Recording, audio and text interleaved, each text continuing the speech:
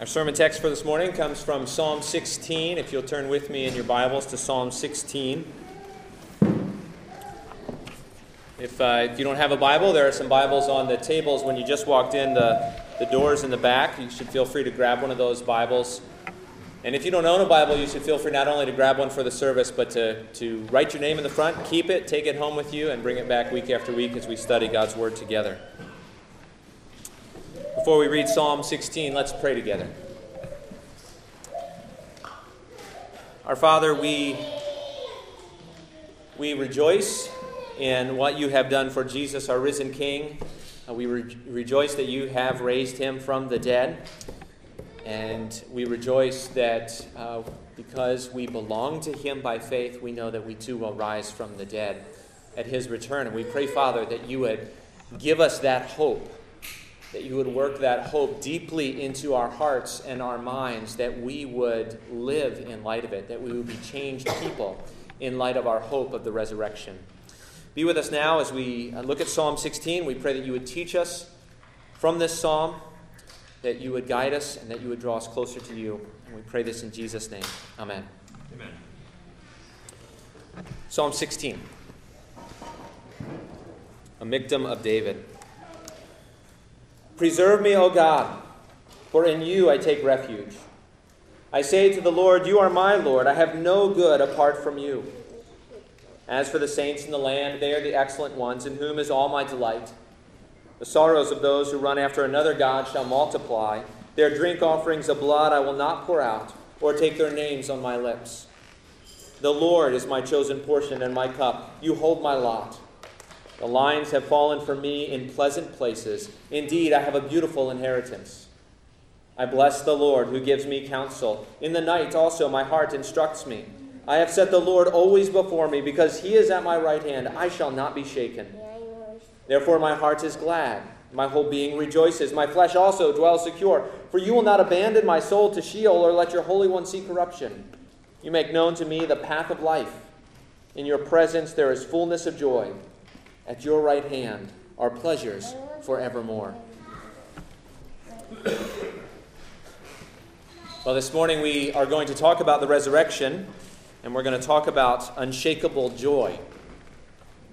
David says in verse 8 of this psalm that he will not be shaken. And he says in the end of the psalm, verse 11, he says that in God's presence there is fullness of joy, and at God's right hand are pleasures forevermore. And David teaches us then in this psalm about a joy that is unshakable. But David doesn't begin there. David begins with trouble. The psalmists were familiar with trouble. David, who wrote this psalm, wrote it knowing full well that life is filled with difficulties. Look at verse 1. David says, "Preserve me, O God, for in you I take refuge." Preserve me from what? Preserve me from trouble. Preserve me from life's difficulties. Preserve me from its challenges and its dangers. A refuge from what? A refuge from trouble. A refuge from life, its dangers, its difficulties, its trials, its struggles. David cries out to God, "Keep me safe, O God. I'm running to you for help. I'm looking for you to protect me." David knew that his life was not secure. Life is shakeable. Things are liable to fall apart. David knew that life was full of pain and suffering and heartache. And then when it's all over, we face death. Now, I don't know your trouble, and you don't know mine. But I know, and I don't know the suffering that you face. I don't know the difficulties or the heartaches that you endure day by day. But we do know that when we're honest with ourselves and with those around us, that all of our lives, on some level, have been full of difficulties, full of trials and troubles. In fact, Job says, "Man who is born of a woman is few of days and full of trouble." We have faced troubles within and without. We face generic troubles of sickness and disease and loss, relational troubles of abandonment or divorce. Some of our troubles that we've faced have not been our fault. Some of the troubles we've faced, we brought on our own heads. Some of us have faced heartbreaking troubles in the past, and some of us are going through the valley of the shadow of death right now. David knew trouble. Now, I don't want to camp out here this morning. We know the trouble in our lives. You know the trouble in your life. I want us to take a step forward, and I want us to think about joy. The joy that David speaks of in the end of this song. And our outline, you can see it in your bulletin on the back. This morning, we're going to ask 5 questions about this unshakable joy. 5 questions about unshakable joy. First, why don't we have it? Second, where does it come from? Third, what is it in? Fourth, how do we get it? And fifth, why is it unshakable? 5 questions about David's unshakable joy. Why don't we have it? Where does it come from? What is it in? How do we get it? And why is it unshakable? First, why don't we have it? The short answer is we look to the wrong things for joy. David begins in verse 1, "Preserve me, O God, for in you I take refuge." But the truth is that not everyone takes refuge in the Lord. Look at verse 4. In verse 4, in the beginning, David says, "The sorrows of those who run after another God shall multiply." See, in David's day, there were many, many so-called gods. There were gods of love and gods of war, gods of strength and gods of victory, gods of fertility and gods of wealth and gods of productivity. And worshiping the right gods was considered the key to success in David's day, the key to security and the key to happiness. And so people ran after, David says, people ran after these other gods. Well, most of us today don't believe in that pantheon of gods, but we still run after the same things. We run to love, and we run to strength. We run to accomplishment and children and money and productivity. And the question for each of us to ask ourselves is, when trouble comes my way, when my life gets shaken up, who do I run to for help? Who or what do I look to keep me safe in trouble or to make me happy in difficulty? When trouble comes your way, where do you turn to make yourself happy, to find joy? And there are 2 main answers that we can give. One is we look to ourselves and our own resources. And 2 is we look to the world and what the world has to offer. So we look to ourselves, right? When trouble happens, very often we kind of go into high gear and we start trying to make things right. We start trying to fix things. We start trying to secure our own happiness, our own interests. And nobody else is looking out for me, we think, so I've got to look out for myself. I've got to make things happen. I've got to manipulate my world so that it works the way I want it to. And so our security and our joy are often found in our own scheming, in our own manipulation, our own lying or stealing, our own overworking or underworking, our own hoarding my time, my money, my stuff, or bribing those around me to like me or to do for me or to care for me or to help me or be for me. See, we work hard to make our lives safe and make ourselves happy. Or we look to the world. We look to money and to people and to sex and to strength and to learning, even to religion. And if we can get those things, right, we scramble for them. We say, gimme, gimme, right? And we try to indulge in whatever we can get. If we don't have those things, we say, if only, right? If only I had this, or if only I had that, or if only my life would go this way. And we grumble. Or if we have those things but they're taken away, we get angry and we rage against the world that what we loved, what we thought would bring us joy has been snatched out of our hands. And you see, all of those things, right, the overindulgence, the grumbling, the anger, they're all signs that we're looking to the world. We're looking to false gods for joy. Paul would say in the book of Romans that we're worshiping and serving created things rather than the Creator. We are treating created things as if they could somehow bring us security and happiness. But they can't. It's all a lie. In fact, it's one of the greatest lies of Satan. It's the lie that this world has what you need. That this world and its resources have what we need. It's a lie that we very often believe.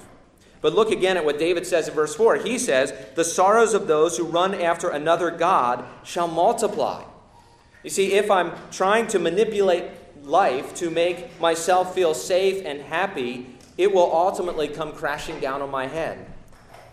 If I'm looking to the created world for a place of stability, I will be shaken.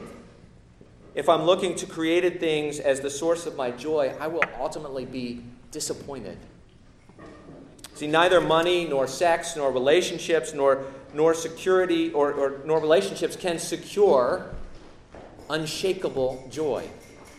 All of these things can be lost. All of these things can disappoint. Whatever we gain, we can lose again.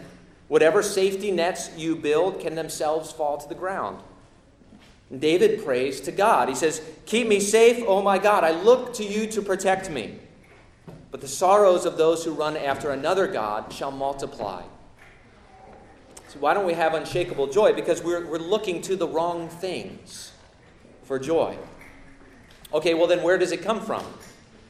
The short answer is that unshakable joy comes from God. He is the one who keeps us safe in times of trouble. Again, David begins his prayer. Preserve me, O God, for in you I take refuge. Keep me safe. I'm running to you for help. Then in verse 8, again, David says, I have set the Lord always before me, because he is at my right hand. I shall not be shaken. Now, anybody who says, all by itself, anybody who says, I will not be shaken, is really incredibly proud and deluded. Because we know that there's nobody who stands so tall that he can't be knocked down. Many of us have had an experience in life where we were on top of the world, where everything looked good, but it didn't last. Whether we fell crashing to the ground in a moment or whether we just gradually slid into a slump, we looked around one day and realized that we were no longer flying high. We were no longer on top of the world. Life wasn't as good as we thought it was meant to be. But David doesn't simply say, I shall not be moved. David says, I have set the Lord always before me, because he is at my right hand. I shall not be shaken. David looks around at the world and he knows that it's shakeable. Right? He knows the world is liable to fall apart. And so he sets his eyes on God and he says, because he is at my right hand. He is at my place of help, my place of support. Because the Lord is with me, I will not be shaken. Well, how far does that go? We might ask David. I mean, how much can you really trust the Lord? David says in verse 10, for you will not abandon my soul to Sheol, that is to the grave, or let your Holy One see corruption. David says, I trust God with my life. I trust God that he will save me even from death. I trust him to the end. I trust him with everything. David's security in times of trouble was in God, his Father. Why don't we have unshakable joy? Because we're looking to the wrong things. Where does it come from? It comes from God. He is the only one who can keep us safe and secure in times of trouble. Okay, what is that unshakable joy in? What is it in? The short answer, again, is that unshakable joy is in God, his smile and his gifts. He is the one who brings us joy. We know where most of us look for happiness most of the time. We look around us. We look to created things. We look to things that we can secure for ourselves. But David says in verse 2, I say to the Lord, you are my Lord. I have no good apart from you. David is saying, if I don't have God, I have no good. You may know that the C.S. Lewis quote. C.S. Lewis once said, he who has God and everything else has no more than he who has God only. Right? He who has God and everything else has no more than he who has God only. Right? I have no good apart from you, David is saying. No good. You are my good. Doesn't matter what else I have or don't have. David goes on in verse 5. And again, he said, the Lord is my chosen portion and my cup. You hold my lot. The Lord is my portion and my cup. A portion there actually probably refers to a portion of food, right? To the part of the sacrificial animal that was given to the priests. The Lord is David's portion. And cup reminds us of the scriptural language of the cup of God's blessing. So David is saying, God, you are my food and my drink. You are the good things in my life. You are what sustains me and brings me joy. It's as David said in another psalm, in Psalm 4, David said, God, you put more joy in my heart than they have when their grain and wine abound. David is saying there, God, having you brings me more delight than the world has when they are full. Whatever people chase after to find happiness, God, you put more joy in my heart than they have. When they get promoted, or when they win the lottery, or when they marry the movie star, right? I have more joy, Father, from you than they have when their grain and their wine abound. David next says that his lot in life is in God's hands. And of course, that's true of each one of us. Our lot in life is in God's hands. And therefore, David says, the lines have fallen for me, verse 6, in pleasant places. Indeed, I have a beautiful inheritance. David's saying, my life is good. My life is beautiful because it is in God's hands. Now, some people think what that means is God had given David good things in life. And others think that it means David's life was good because he had God. Of course, to be honest, it's probably a little bit of both. I mean, look down at verse 11. David says, you make known to me the path of life. In your presence there is fullness of joy. At your right hand are pleasures forevermore. What is the source of joy in verse 11? What's the source of good? Well, first, it's your presence, right? Literally, your face, David is saying.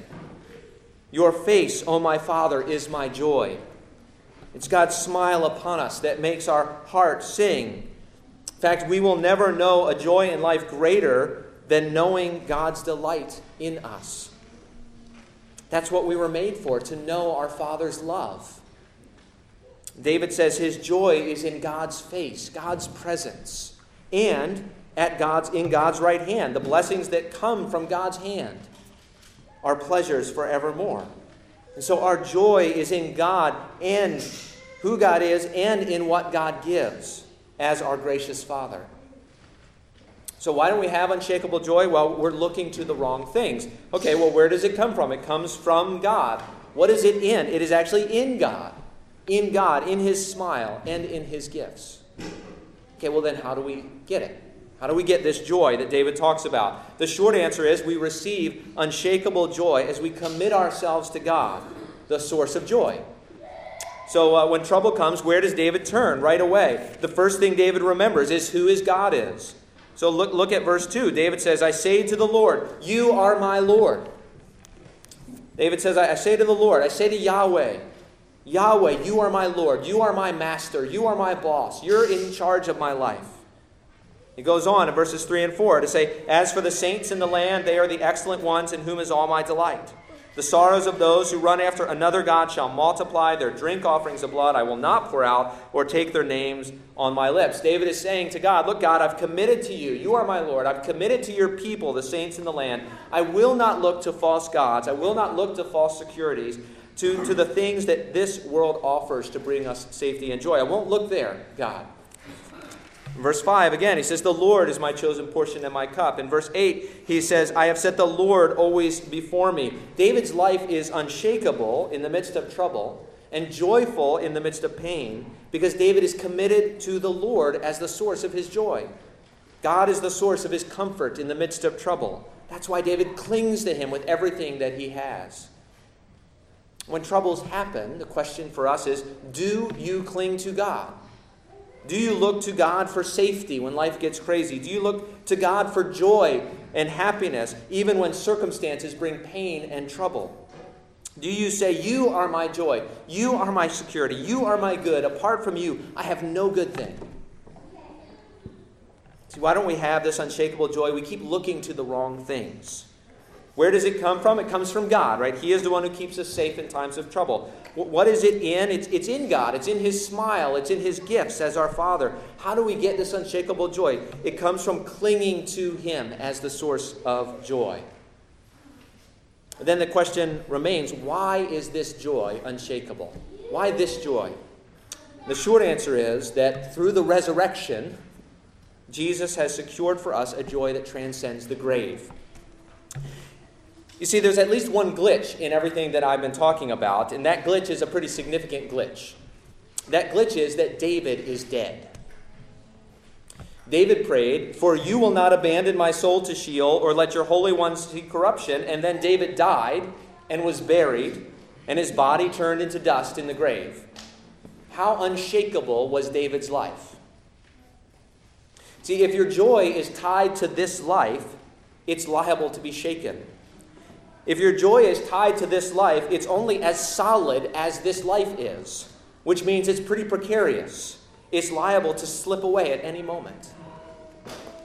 David died and was buried. And if his joy is tied to this life, his joy died with him. Well, both Peter and Paul in the early church quoted verse 10 of our psalm, and they said that David actually was a prophet. And verse 10 referred to Jesus. And yet at first glance, as you think about the life of Jesus, especially in the past week, as you think about Holy Week, as you think about the events of Jesus' life leading up to Sunday, as you think about Good Friday, at first glance you might think that Jesus' life too is not very unshakable. I mean, even starting from the beginning, Jesus was born in poverty. He was homeless in his adult years. He never married. His family thought he had gone crazy. He was betrayed by one of his closest friends. He was abandoned by the rest. He was falsely accused, tried, convicted, and sentenced to death. Does that sound like the life of one who has unshakable joy? Eventually, Jesus was crucified. He died and was buried. But there's something far worse than all of that. Jesus, who was the eternal Son of God in human skin, Jesus who knew fellowship with the Father from eternity, Jesus who always walked with the Father in his earthly life, Jesus was forsaken by the Father. The Father turned his face away from his Son. Jesus was rejected by the Father on the cross. He received the cup of the Father's wrath rather than the cup of the Father's blessing. And he did that for us. We deserve God's condemnation because of our sin, but Jesus received it at the cross. But at the end of his life, Jesus continued to cling to the Father. You remember, before he died, one of the last things Jesus said was, "Father, into your hands I commit my spirit." And then Jesus breathed his last, and he died, and he was buried. Is that the fullness of joy promised to those who cling to the Father? Is that the pleasures at God's right hand forevermore? Well, of course, you know that's not the end of the story. That's why we're here this morning. That on the third day, the Father raised his Son from the dead. God did not abandon Jesus' soul to Sheol or let his Holy One see corruption. No, God raised him from the dead. He brought him out of the grave, and he brought him up into heaven, where Jesus sat down at the right hand of the Father. Jesus sat down in the Father's presence to receive fullness of joy. He sat down at the Father's right hand to receive pleasures forevermore. And this is where, or why, the joy that the Father offers to us can be unshakable. Through Jesus' death for sin and bodily resurrection from the dead, Jesus secures for us a joy that transcends the grave. Jesus became sin for us, that we who believe might be forgiven. Jesus received the Father's frown of judgment in the cross, that we might receive the Father's smile of grace. Jesus went to the cross and into the grave and came out again, that we might have the hope of a bodily resurrection at the return of Jesus. That means that whatever happens in this life, if we look to Jesus by faith, we know the Father smiles on us.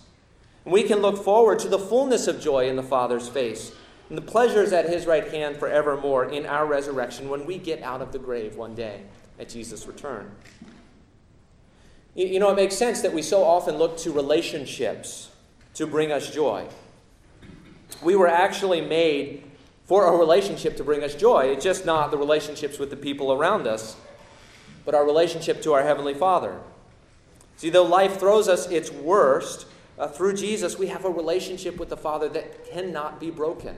The Father delights in us as his children. We have the hope of dwelling before the Father's face, living forever under the gaze of his smile. And yet, as we think about Jesus' life, his death, his resurrection, and as we consider verse 11, there's something else we need to think about. Verse 11 says, again, "You make known to me the path of life. In your presence there is fullness of joy. At your right hand are pleasures forevermore." What was the path of life for Jesus?